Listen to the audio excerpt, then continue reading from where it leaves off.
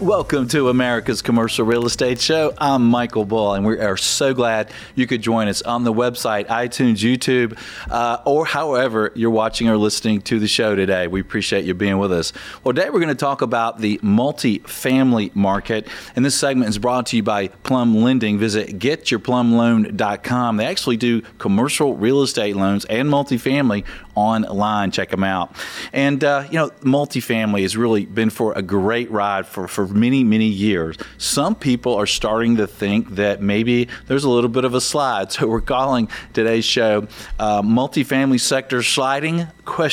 So we'll find out today. We're going to look at performance. We're going to look at a lot of the trends and what to expect moving forward. Please welcome my first guest is Jay Parsons. He's Vice President of RealPage. He's joining us on the phone today. Jay, thanks for being with us. Thanks for having me, Michael. Now, Jay, you guys have really incorporated a bunch of companies there now. I mean, you were RealPage, MPF Research, Axiometrics. So you guys have a pretty big conglomerate going on there now.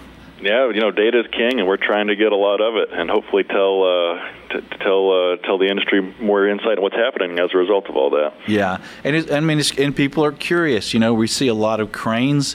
We see a lot of new supply in a lot of the major cities, like where I live in Atlanta. You can't throw a dead cat without hitting a new apartment complex under contract. I love cats. Sorry about that reference. But so what's going on out there, Jay? What's going on with performance, with occupancy rates and rental rates today? Well, Michael, it's been interesting. I like the title of this segment with the question mark, because we went through a winter period, Q4 and Q1, where demand wasn't particularly strong, rent growth wasn't strong, and there was a lot of supply ramping up, a lot of supply particularly delivering in the winter months that didn't meet their deadlines to complete earlier in the leasing season. And so we saw some softening. But what we were telling folks back then is you got to remember that this isn't the peak leasing season anyway. And so the numbers that you see in Q4 and Q1 really aren't that important in the big picture. So Q2, Q3, that's when owners and operators make their money or lose their money. And so and the good news is that what we're seeing so far in Q2 is actually really impressive. And we've seen some very strong demand, a lot of supply, but on the whole, a lot of demand coming in for apartments, and we're seeing some rent growth in certain segments of the market as well. So that the fears of maybe multifamily falling off a cliff at this point perhaps looked pretty premature. And so, Jay, what are you seeing for rental rates? I mean, they were rising pretty quickly for many years. Has that slowed down some? Yeah, I mean, certainly it's fair to say we're past the peak. We're not seeing 5% rent growth on a national basis right now. Our preliminary numbers are showing us right around 3.5% year-over-year rent growth. But what's really, I think the real story is those national figures right now are a little bit misleading, just because there's so much bifurcation in the market. What we're seeing is further splits of what we saw last year, which is if you're urban, you're not seeing much rent growth. There's a lot of supply urban right now. If you're suburban, you're seeing more rent growth. If you're Class A, not a lot of rent growth. If you're Class B, you're doing really well. And so it really depends on what assets you have, and that's going to dictate where you're at right now. Yeah, and that's a good point. I think that's why some people think that in some markets there's good opportunity in B and even C product, because and in some of the suburban product, right, where you might still have some rent increases because you're not seeing as much new supply there, right? Yeah, it's exactly right. And one of the things that we've been telling folks a lot, and I think eventually people will buy into this, is that the idea that urban offers higher barrier to entries isn't true. And it hasn't been true for 10 years. What you're seeing now is very rapid growth in apartment development in downtowns across the country. You mentioned Atlanta. And the same is true pretty much in every downtown. It's not just even the big cities. It's these smaller cities as well, places that some folks may not even have heard of, where they're building apartments apartments. And what's happening is, you're building a new property and you got 20 other properties that are in lease up or have recently completed that you're also competing with. You go to the suburbs where you want to build, that's where it's challenging to build because you got NIMBYism. You got people who show up at the city council meeting and says, don't build those apartments in my backyard. You have restrictive zoning factors. And so the good suburban areas, not the sprawl, but those good suburbs with the jobs and the incomes, the high home prices, that's the barrier to entry these days. And those are the spots that are doing very, very well.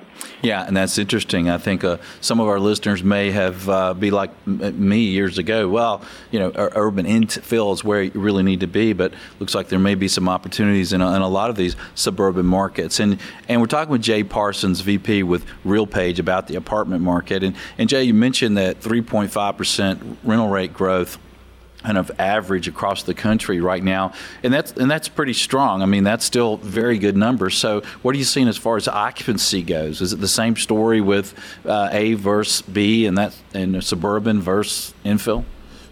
Absolutely. We're seeing nationally occupancy rates in the high 95% range. We saw again some deterioration in the winter months, but we're likely going to see an improvement in occupancy once Q2 is done and once we get the final May numbers in. But it looks like we're trending back up after a slow winter. But again, it does kind of depend a little bit where you are. The new lease ups in the urban spots, there's still demand there. That's good. Those lease ups are probably a little more prolonged, so occupancy rate's a little bit lower. You get into that Class B segment and into the suburbs, there's less supply. Those occupancy rates are very tight, 96% and up. There's just not a lot of a new product, and the demand for those assets is pretty strong. Okay. And what do you expect moving forward, Jay, when you look at the apartment market for the next year or two related to performance? We're expecting more of the same. I think that as much supply as we're talking about right now, we have to realize that we've not even hit the peak yet. We're going to hit peaks of deliveries nationally the second half of this year. We'll continue to see some big numbers at least through the first half of 2018, and it's probably not going to drop off precipitously from there, but remain elevated. But I think that'll be the peak.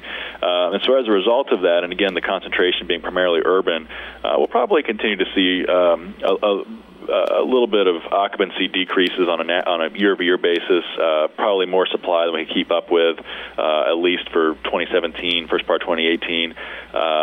So you'll see occupancy rates come down a little bit, but again, that'll be primarily urban concentrated. Rent growth, we think, is still going to be pretty good. The Class B market represents the bulk of the sector, and as long as operators are continuing to be guided by the fundamentals, trusting the revenue management systems, not overreacting to trends that don't impact them or in urban areas, that isn't really a factor for Class B suburban.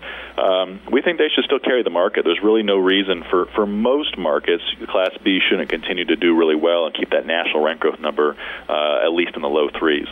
Right. And if you're not in the apartment market, these revenue systems now, the apartment complexes have are adjusting rent sometimes on a daily basis based on lots of information. And RealPage has some of them you can check out at their website. And then multifamily has been really hot on the investment side. I mean, we sell apartments at our shop in the Southeast, headquartered in Atlanta. Apartments are really hot. So what are you seeing for trends for cap rates, Jay? Cap rates continue to come down. We've seen our partners at Real Capital Analytics report the average cap rates for April at 5.6%. That's record lows, and but the good news is that the interest rates also remain low. A lot of talk about interest rates going up a little bit, but those spreads remain really attractive, and so 5.6 isn't maybe as awful as it may sound on the surface. So what do you expect moving forward? There is talk of some interest rate hikes this year, next year. What would you guess that cap rates might do in the multifamily world, say a year or 2 years from now? Well, I think that's obviously a great question.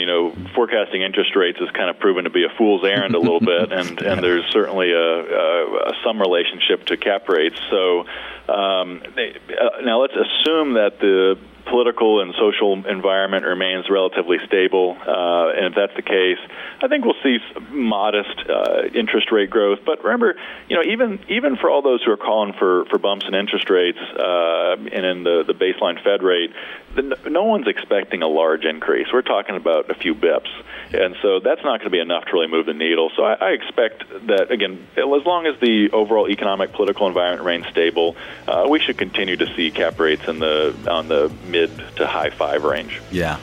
Well, it's interesting, and it's a great market. And Jay, good information as usual. Thank you for joining us. My pleasure. If you'd like more information from Jay, visit realpage.com and stay with us. We'll have more right after this quick message. Are you looking to buy, sell, or lease commercial real estate? You're invited to contact Bull Realty for customized asset and occupancy solutions.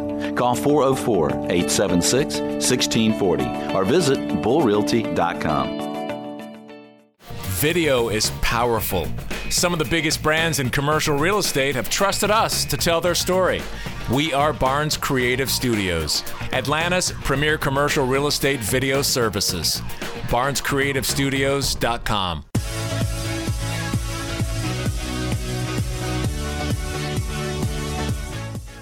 Welcome back. I'm Michael Bull. Thanks for being with us. And this is America's Commercial Real Estate Show. This segment's brought to you by Barnes Creative Studios. Look, if you want a video about your next commercial real estate project, visit BarnesCreativeStudios.com. Well, today we're talking multifamily. We're calling this show Multifamily Sector Sliding with a question mark.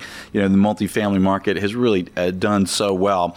And recently I saw an article in Rent Cafe by Nadia Balint. We're talking about multifamily and the rents and occupancy on suburb versus city. And Nadia is joining us on the phone today. Nadia, thanks for being with us. Thank you. Well, there's been a lot of talk about suburbia being dead, and that all the new development and all the tenants are all moving to in town. They're living in the urban environments. What do you see, Nadia? Well, last year's Metro rent reports recurring that suburban markets were outpacing urban cores in terms of rent growth. Throughout the country, the suburbs were the main driver of rent growth in many metropolitan areas, according to rent data from Yardi Matrix. But on the other hand, rent rates in downtown cores and CBDs were feeling the effects of the large numbers of new units delivered in the past few years.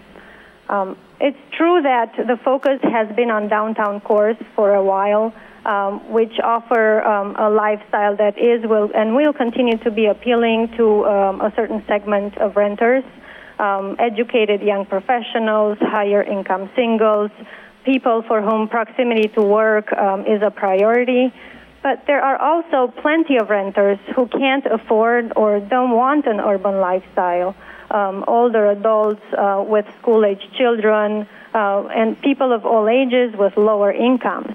And one of our most recent analyses of census data reveals that, in fact, more renters choose the suburbs versus cities. From 2011 through 2015, suburban areas were clearly outpacing urban areas in 19 out of the top 20 largest U.S. metros in terms of adding new renting households. And Nadia, some of my listeners and viewers might find that a little interesting because everyone's talking about infill, and that's where everyone likes to be. But so what are some of the drivers? So you mentioned school-age children, some of it's affordability, right? Right. From the renter's perspective, many people prefer the suburbs because rent prices are still lower, and the selection of rental properties in the suburbs has gotten better over the last few years. Not to mention other things that people look for: better schools, more space, safer communities, things that renting families tend to put above proximity to work.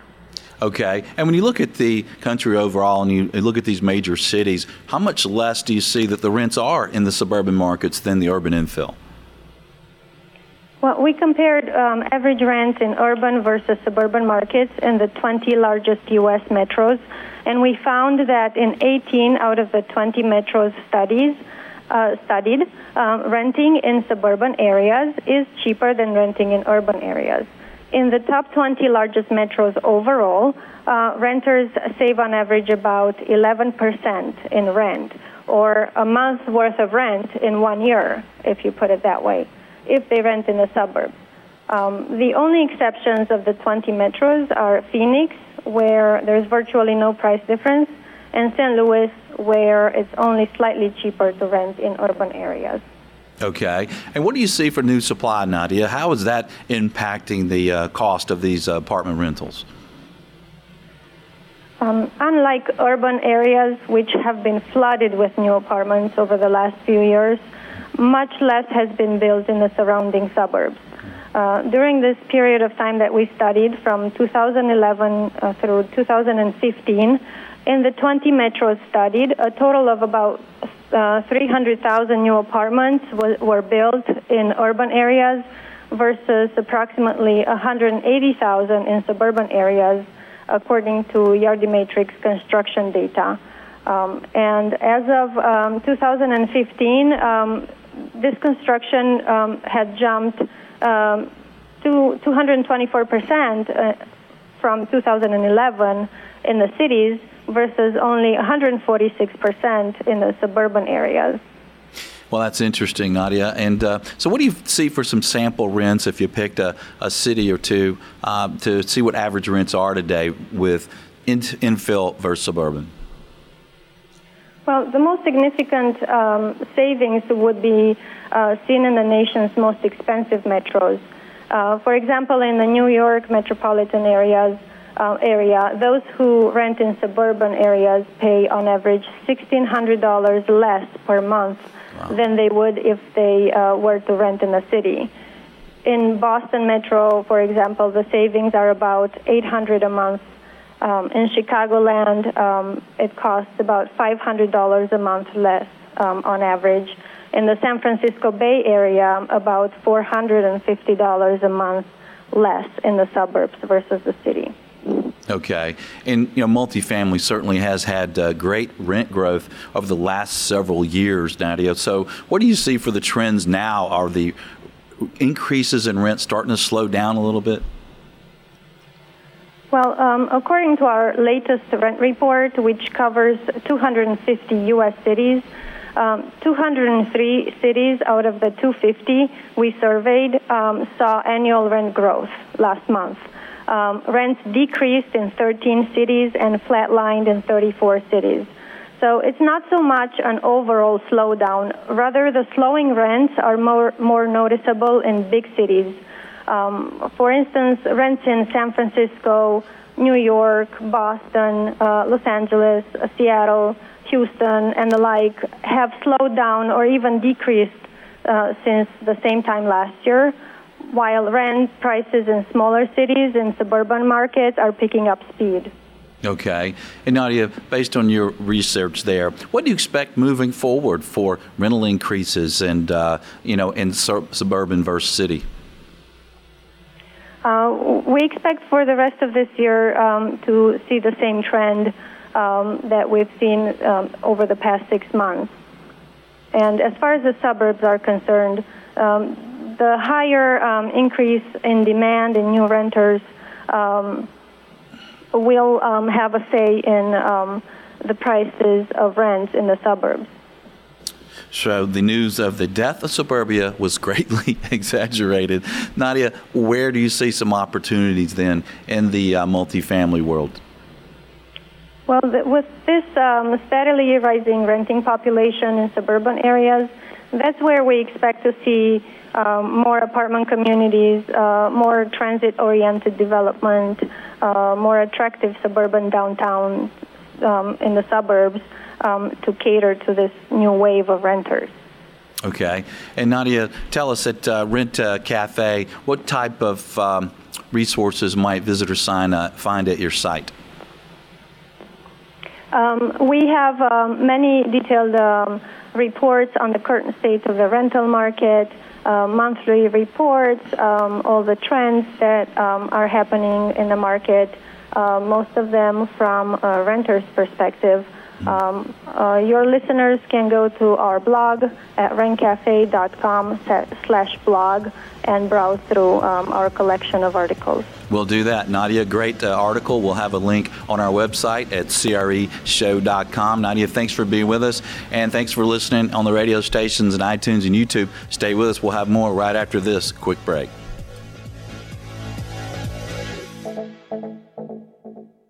Are you in commercial real estate brokerage? Check out Apto. Created by and for commercial real estate brokers, Apto is the leading web-based platform for managing relationships, properties, listings, deals, and back office.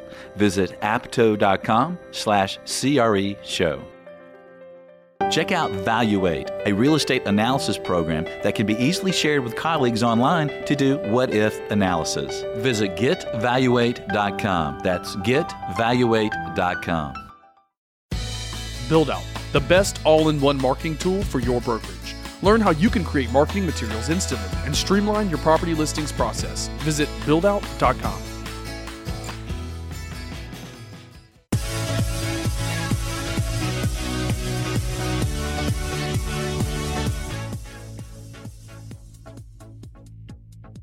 Welcome back to America's Commercial Real Estate Show. I'm Michael Bull. This segment is brought to you by Valuate Online Investment Analysis. Check them out. Their site is getvaluate.com. Well, today we're talking about multifamily. The name of our show is Multifamily Sector Sliding as a Question. And I'd like to ask that to Jim Costello, who's joining us on Skype. He's Senior VP with Real Capital Analytics. And Jim, you guys do a great job of tracking the investment sales market of all property types. And, I think multifamily's been a really hot market. What do you see for a deal volume and kind of the appetite for multifamily today? Yeah, thanks for having me here. I tell you, it's been interesting. Multi-housing was the sector where deal volume was growing even as others started to slide. It was the first one into the recovery period that started to see growth. And into 2017, it has given up ground. Deal volume now is down 26% year over year through April, and our preliminary numbers through May really show maybe about $40 billion in volume so far for the year. In 2016, the deal volume through May was $60 billion. So you're missing $20 billion in deal volume. And that is something that has people on pins and needles because they're worried about, hey, if deal volume is falling, what happens next? Is this a sign of buyers pulling back and prices are going to fall? And the specter of the downturn after the global financial crisis is on everybody's mind. So why do you think deal volume is slowing down? Well, there's a couple things. On the one hand, deal volume is falling, but prices are still high. We haven't seen any change in pricing yet. In fact, in some cases, cap rates have actually compressed, even as deal volume is falling. To me, this says that sellers are pulling back. In fact, at the ULI meetings in early May, talking with a number of acquisition professionals there, one of the issues that they were complaining about is that they just weren't seeing many high-quality offering packages on the market. If you are an owner of a nice cash-flowing apartment property at this stage in the cycle, why do you sell it? If you sell, you get some capital back, which is great, but where do you put it? It's not like you can replace the great ongoing yield with a better investment at this point. Now, there's always somebody who needs to sell. Some sort of fund comes to an end of life, changes in business models. So there's still deal volume, but some of the best deals have already happened so far in this cycle, and sellers, just are not bringing things into the market in the same way they had. Buyers are still hungry for yield. There's still a wall of capital worldwide looking for yielding assets, and bonds just can't deliver. But there's only so much they're willing to pay, and there's a bit of a disconnect between what buyers are willing to do and what sellers want for their current assets. Yeah, and if you've seen cap rates really still decline in multifamily in your most recent sales, then some people may think that that sector is kind of priced to perfection. Well, and what's also interesting is there's a bit of a bifurcation in terms of the kinds of changes in cap rates by property type. The mid-high rise kind of space, we've seen cap rates really flat since early 2016, really anywhere in the range from 4.9 to 5.1%, kind of around 5. It bumps up and down a bit every month. Whereas the garden apartments was at about a 6 in early 2016, and now it's at around 5.5, 5.6. So garden apartments have seen prices, cap rates continue to compress, and it's actually seen stronger deal volume in the sense that it's least worse in terms of a decline. Where we are seeing the biggest pullback is in the areas where things are the most expensive. In fact, the top 5 markets for year to date in terms of deal volume include places like Baltimore, Orlando, Jacksonville, St. Louis. These are all markets where the average apartment cap rate is closer to a 6%.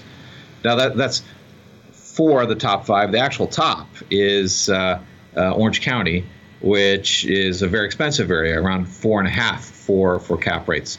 So it's not, the story doesn't entirely hold. There's still some investors looking at some of these high price locations, but generally speaking, the high price locations are seeing deal volume pull back the most. Yeah, and it sounds like you're kind of explaining a bid-ask gap is maybe part of the problem, where sellers are expecting these really low cap rates. Buyers are thinking, "Hey, it's priced to perfection." Is that one of the issues with volume? Yeah, it's easy for buyers and sellers to come together in an environment of falling interest rates and falling cap rates. Because as a buyer, you can go into an acquisition, and even if you think that you might be underwriting a little loosely, and maybe there's going to be a problem with that, you can kind of paper it over with cap rate compression in the future. At this point, though, nobody really expects interest rates to go any lower, and right. With that, nobody really expects cap rates to go much lower, except for some of the secondary markets, some of the other property subtypes for apartment. So you have that situation, and buyers just have to sharpen their pencils more. They can't be as aggressive as they were just a year or two ago. Yeah, and I'm just keying on that, what you just said, that no one expects cap rates to compress much more. And then you mentioned maybe there's some secondary markets, or maybe is that kind of B and C product where there still could be some upside on cap rate compression? Yeah, and the challenge at this stage in the cycle, though, is that investors are still hungry for yield. They're looking for it wherever they can find it. What you always have to worry about is, am I taking on risks in terms of exit liquidity that I may not fully appreciate when I'm doing the acquisition? That's the challenge with prices at these cyclic highs. Yeah, and this discussion reminds me of one of those famous sayings that we've all heard: buy low and sell high. So if you are a seller, that would seem like this would be a great time in the market if we're priced to perfection. We've got lower interest rates than we expect to have next year and the year after. It would seemingly be a good time to sell, I guess. But to your point earlier, well, what are you going to do with the money? Where are you going to go? There you go. That's an issue, because if you are already in the investment and you've been there for a couple of years, you have some great cash flow in place. There's going to be some people who make that decision to sell. There's other reasons to sell. A fund comes to the end of life. There's a number of issues why someone might sell. But for some investors, it may just make sense to hold the current cash flow. Well, it's always interesting because you never know really what's going to happen in the world, right? In the U.S. and what's going to happen in other countries that could impact our economy in the U.S. And I think as a long-term investor, there's certainly a lot of investors that say, look, don't wait for the last dollar. Maybe if things are up, it's time to take some money, some chips off the table. So let me ask you this. So you and I, we're in the business of interpreting investment analysis and thinking about the future. So we really have to think about, well, what if I do keep this asset? or I buy this asset. What are potential cap rates, say, 3 years from now, if we're expecting Fed increase a couple bumps this year? Are we expecting 2 or 3 the following year?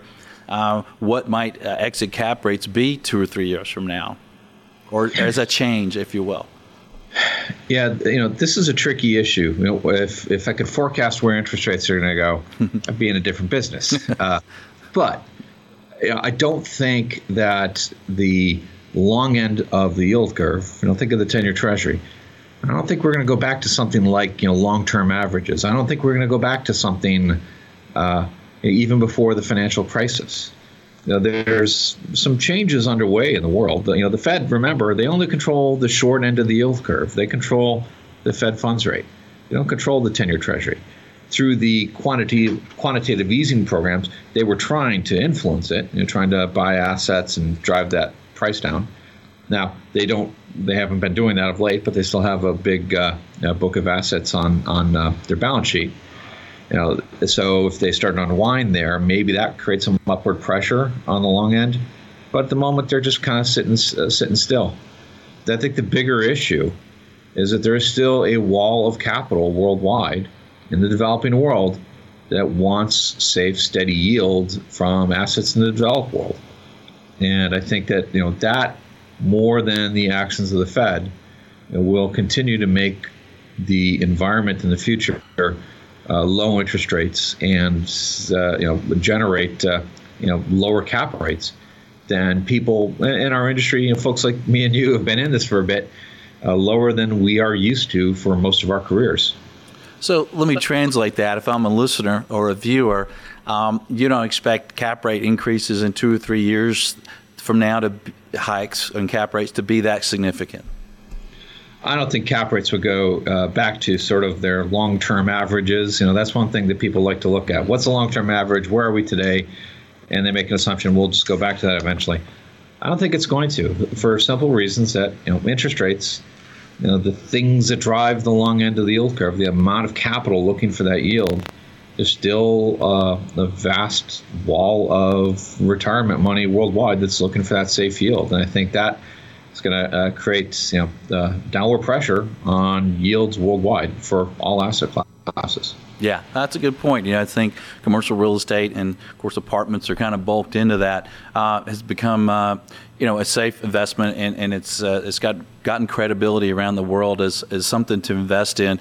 Well, Jim, before you go, what tip would you leave our listeners with related to the multifamily market? Don't panic.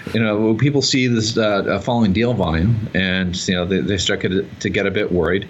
Yeah, I think it's just a matter of the market adjusting in the current time period, just trying to figure out sort of how much more should we pay. The other thing I'd watch for is just what's happening with construction. That's the one thing that I think might, in certain select locations, begin to undermine performance. Where I live, for instance, in downtown Brooklyn here in New York, there's a number of towers coming in, and it's starting to depress rents.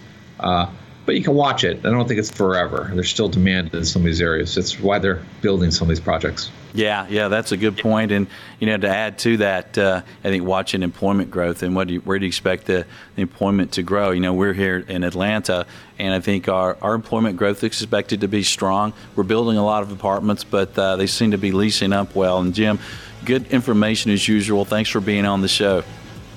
Thank you. And if you'd like some more information from Jim, we'll put their website link at CREshow.com. And stay with us. We'll have more right after this quick message.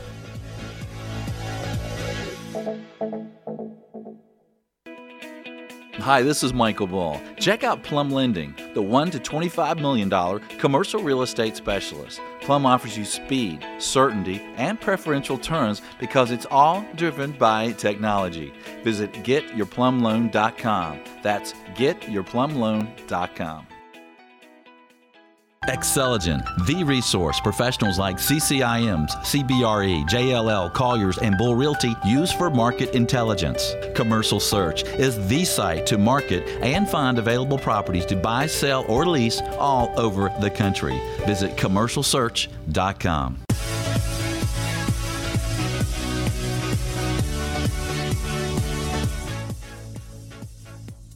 Welcome back to the show. I'm Michael Bull, and this is America's Commercial Real Estate Show. Today, our topic is multifamily market sliding. This segment is brought to you by Valuate Online Investment Analysis. Visit getvaluate.com to check it out. Our guest is Ryan Severino. He's senior economist with JLL. He's joined us here in Studio One. Ryan, thanks for being with us.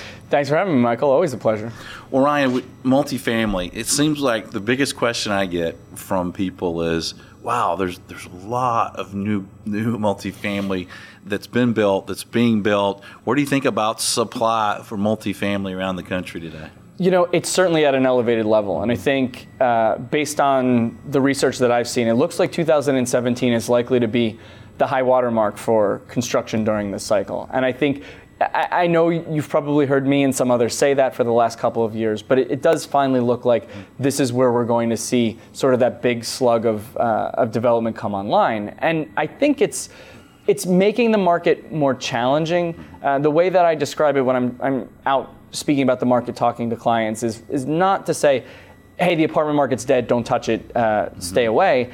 But relative to a few years ago, I think what people need to do is they need to do a little more homework, sharpen their pencils, and be cautious, because there is a lot under construction right now. And I think you're still seeing some interest. I think one of the things that is starting to tamp this down a little bit is it seems like the lender enthusiasm for apartments, at least a lot of the lenders that we've seen the last 3, 4, 5 years, has cooled off a little bit. But I mean, just drive around most major markets and you're going to see properties under construction and cranes moving things around. So I think, again, the focus is on doing your homework. Understand the neighborhood, understand what's under construction, what could potentially go under construction, and really understand the dynamics. 3, 4, 5 years ago, you know, any project you built was probably going to be a home run. You had the wind at your sails. I think now you need to be a little bit more discriminating about if you're going to do a construction deal. What does the submarket look like? What does the metro look like? What are the underlying economic and demographic drivers? Because we are much further along in the apartment cycle than we were 3, 4, 5 years ago. Yeah. And one of the questions I think that my listeners and viewers might have for you, Ryan, is affordability. I mean, as the land prices continue to rise, construction prices continue to rise, you really have to get some really high rents to build these new projects. And when I look at some of the rents and I do the math, it's like, all right, don't these tenants need to make like 6 figures to rent this apartment? How many are there? That's a really good question, and I think you really hit the nail on the head, because if you look at the supply that's coming online, it's not, you know, sort of your average run-of-the-mill apartments. It's a lot of this Class A or A plus, sort of top-of-the-market, world-beater caliber product. And to your point, there really is a finite number of individuals in a given market that can afford that. I mean, even in the priciest markets in the country, you know, New York and places like that, there isn't this infinite pool of people making, you know, well into the 6 figures that can afford that. And so I worry about some of those, because you're right. In order to justify those projects, when you take into account the rise in land costs, materials costs, construction costs, you have to get to a pretty pricey rent point in order to make those deals work. And my thought on this is, like, some of these deals, they might not end up being complete disasters, but I think you're going to see some of them not hit their pro forma underwritten rents, either through concessions or through a decline in the face level asking rents. I think the ones that are sort of, as I'm fond of saying, they're a little late to the party when all of the, popular people have gone home and the punch has been drunk already, that kind of thing. Yeah. I feel like some of the properties that are under construction right now will be some of those late to the party kind of apartments, unfortunately. Yeah, well, that's a good point. I think you've got to look at the future employment growth and how much wages will they be earning? Like, we're in Atlanta, we're expecting a lot more job growth, but it's pretty high income people with, technology jobs, and Mercedes just moved their headquarters here. Right. Another question I think a lot of people have is about the multifamily market. It's just had incredible growth. It's just really been awesome. And I think some of that's been the demographics of the millennials. You've had a large group of people that are kind of in that apartment renting age. Is that still continuing? How long should we expect that to be a boom to multifamily? What's interesting is I feel like we've been talking about millennials seemingly forever. Maybe like even before they were born, I feel like this conversation started. Here's the good news. The good news they is... They like it, though. as long as you compliment them on it, though. I'm kidding, of course. if you think about that generation, it's still a relatively young generation, even though we have been talking about them seemingly, forever. The three most common ages in the United States right now are 25, 26, and 24. And that's because the bulk of the millennials were born 25, 26, and 24 years ago. Even though the generation probably started somewhere, sort of circa 1980, it wasn't really until sort of, kind of the early to mid 90s when you really saw the number of births, really start to escalate to the point where it wasn't on par with some of the, the big baby boomer calendar years, but at least it's in that conversation. So you think about that, right? So the big crux of this generation is still kind of mid 20s, which puts them squarely in the prime rental cohort. The median age of a first-time home buyer in the United States is still about 31. So just based on the median, that gives them a good 5, 6, 7 years if they're going to think about transitioning. And honestly, in some of the really expensive markets, that median age gets pushed out a little bit further because it just takes longer to save to come up with a 20% down payment if you're in a New York metro area or a San Francisco metro area, something like that. So I think we probably have at least that long before we have to worry about them transitioning out of, sort of being the dominant renters into sort of that home ownership transition period. So I don't worry so much about the demand side of the ledger for the apartment market. It's really just a question more on, I think, the supply side in certain markets. And to be fair, supply isn't, really universal across the country.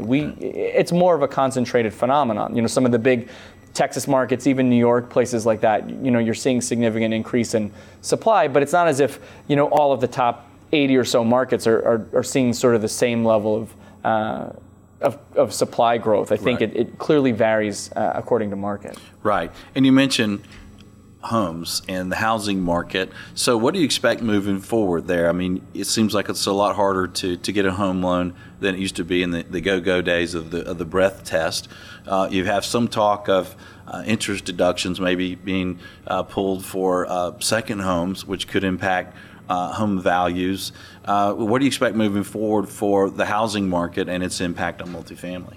I think the underpinnings of the for sale market are still pretty strong. I think the big thing that's been holding the market back, at least in terms of volume, is just there's not enough supply out there. And I think some of this is due to the fact that the apartment market had such a good run for such a long period of time. I think there were a lot of lenders and investors that got burned pretty badly with for sale housing in the last cycle. And a lot of the small builders are gone that built homes. Yeah, and they just backed away from the industry. Yeah. And rightfully so. I get it. Yeah. You stick your hand in the oven, you get burned, you're a little reticent to stick it back in the second time. But I think what you're seeing now is a lot of the real serious appreciation that we're seeing in for sale housing, which is pretty universal across the country, is owed to basically a supply-demand imbalance, and not so much at the high end. I'm not so worried about million-plus homes missing a pool of demand or something like that. It's really sort of more transitional housing, entry level to above entry level, where if you look at the inventory levels, in some respects, they're lower than they were during the housing bubble, and so it's one of the reasons you're seeing this fairly significant appreciation. I'd like to see more supply growth there. I'd like to see more interest on the part of the developers and interest on the part of the lenders. But I think it's been a challenge for them, no doubt. And this appreciation in single-family home values is that really a benefit for the multifamily investors because their tenants are going to stay tenants longer? I think so. I think the way that I look at the housing market is there are two pools of demand. There tend to be younger people, like we were talking about, sort of the prime rental cohort, kind of 20 to 30-year-olds, tend to not be homeowners, tend to be renters. Above that median homeownership age, 31, primarily they tend to be owners, not renters. So you go from being renters at a younger age to owners.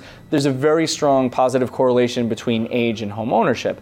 But around that transition period, there is definitely a pool of people that make that calculus, that they decide, do we stay renting versus transitioning to being homeowners? And I think all things equal, the more unaffordable it is and the harder it is to find a house that you would actually wish to purchase because of limited inventory to actually make that transition, then what happens is it ends up elongating that period of time where you see some people staying in their apartments longer than they otherwise would. So net, I think that tends to be a benefit for apartment landlords, because it probably keeps their tenancy a little stickier, a little more resilient than it would otherwise be. Yeah.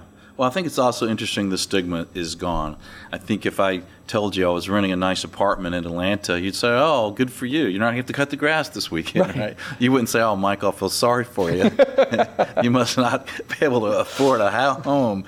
That's a good thing, too, though, right? Because I think, we're one of the few countries in the world where I think there is that strong perception that way, that stigma associated with it. There are a couple others, I won't throw them under the bus, but if you go to Europe, a lot of countries in Europe, there isn't that perception. And there isn't this sort of one monolithic European sort of housing market. But in a lot of countries in Europe, more people rent than own because there isn't that stigma associated with it. And I think that's a good thing. I think getting past that stigma in the U.S. and letting people choose, sort of their mode of dwelling, whether it's renting or owning, it should just be a function of, what suits them well, not a function of, sort of social stigmatization or anything like that. Yeah, some people might not want to cut the grass. Maybe just call the landlord when the refrigerator breaks, right? So, Ryan, before you go, where are some opportunities for listeners and viewers related to multifamily today? I love everything that's below the institutional radar in multifamily. So class, let's say B plus to B, and even further below that. Mm-hmm. I think I look at the market and I see inventory declining over time. I see demand not just steady but increasing. I see price points for a lot of these assets that more sophisticated, really competitive institutional investors are not going to touch because it's just not going to move the needle on their portfolio at all. You got to do your homework on these deals. They're not all layups. You really have to. I think the CapEx part of it really is important because some of these are older assets that were built in the 70s and the 80s and they've been neglected for a little while. But I think, if you really do your homework and you avoid the ones where there's just going to be this kind of money pit caliber CapEx sinkhole, I think there are attractive opportunities there, not just to buy, I think, at attractive cap rates and have a stable tenant base where the cash flow looks good, but also to do what I'll call sort of smart remodeling or remediation, where you can do things at the margin that don't cost a lot of money, but where you can actually generate some rent increase and get good bang for your buck. I still think there are a lot of opportunities out there because if you go back and you look at the last 36 years of data, there's only been one calendar year in the last 36 years where Class BC apartments had a calendar year rent decline.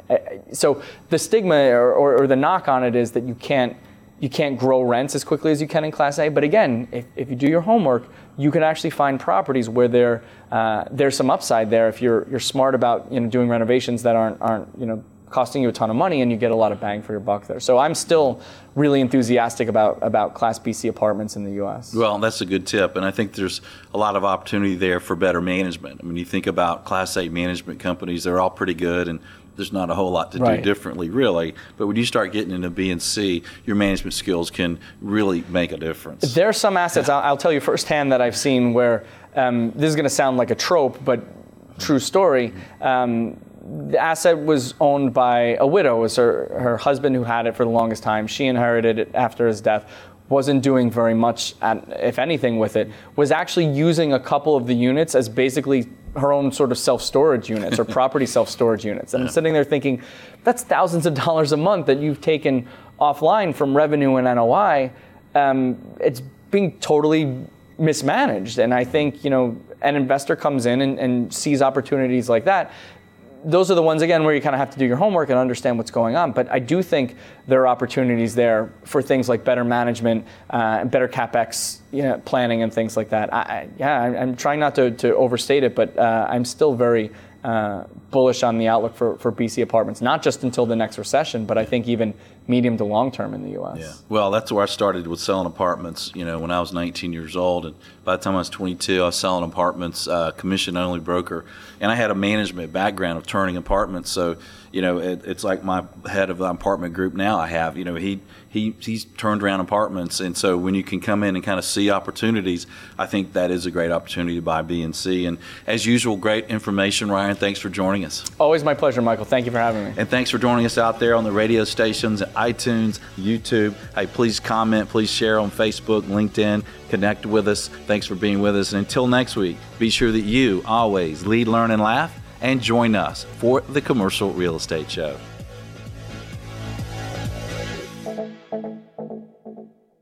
The Commercial Real Estate Show is brought to you by Bull Realty, Asset and Occupancy Solutions, Xceligent, building data everywhere, Plum Lending, online commercial real estate loans, Get Valuate, online investment analysis, Build Out, the marketing tool for your brokerage, and Barnes Creative Studios, commercial real estate video production.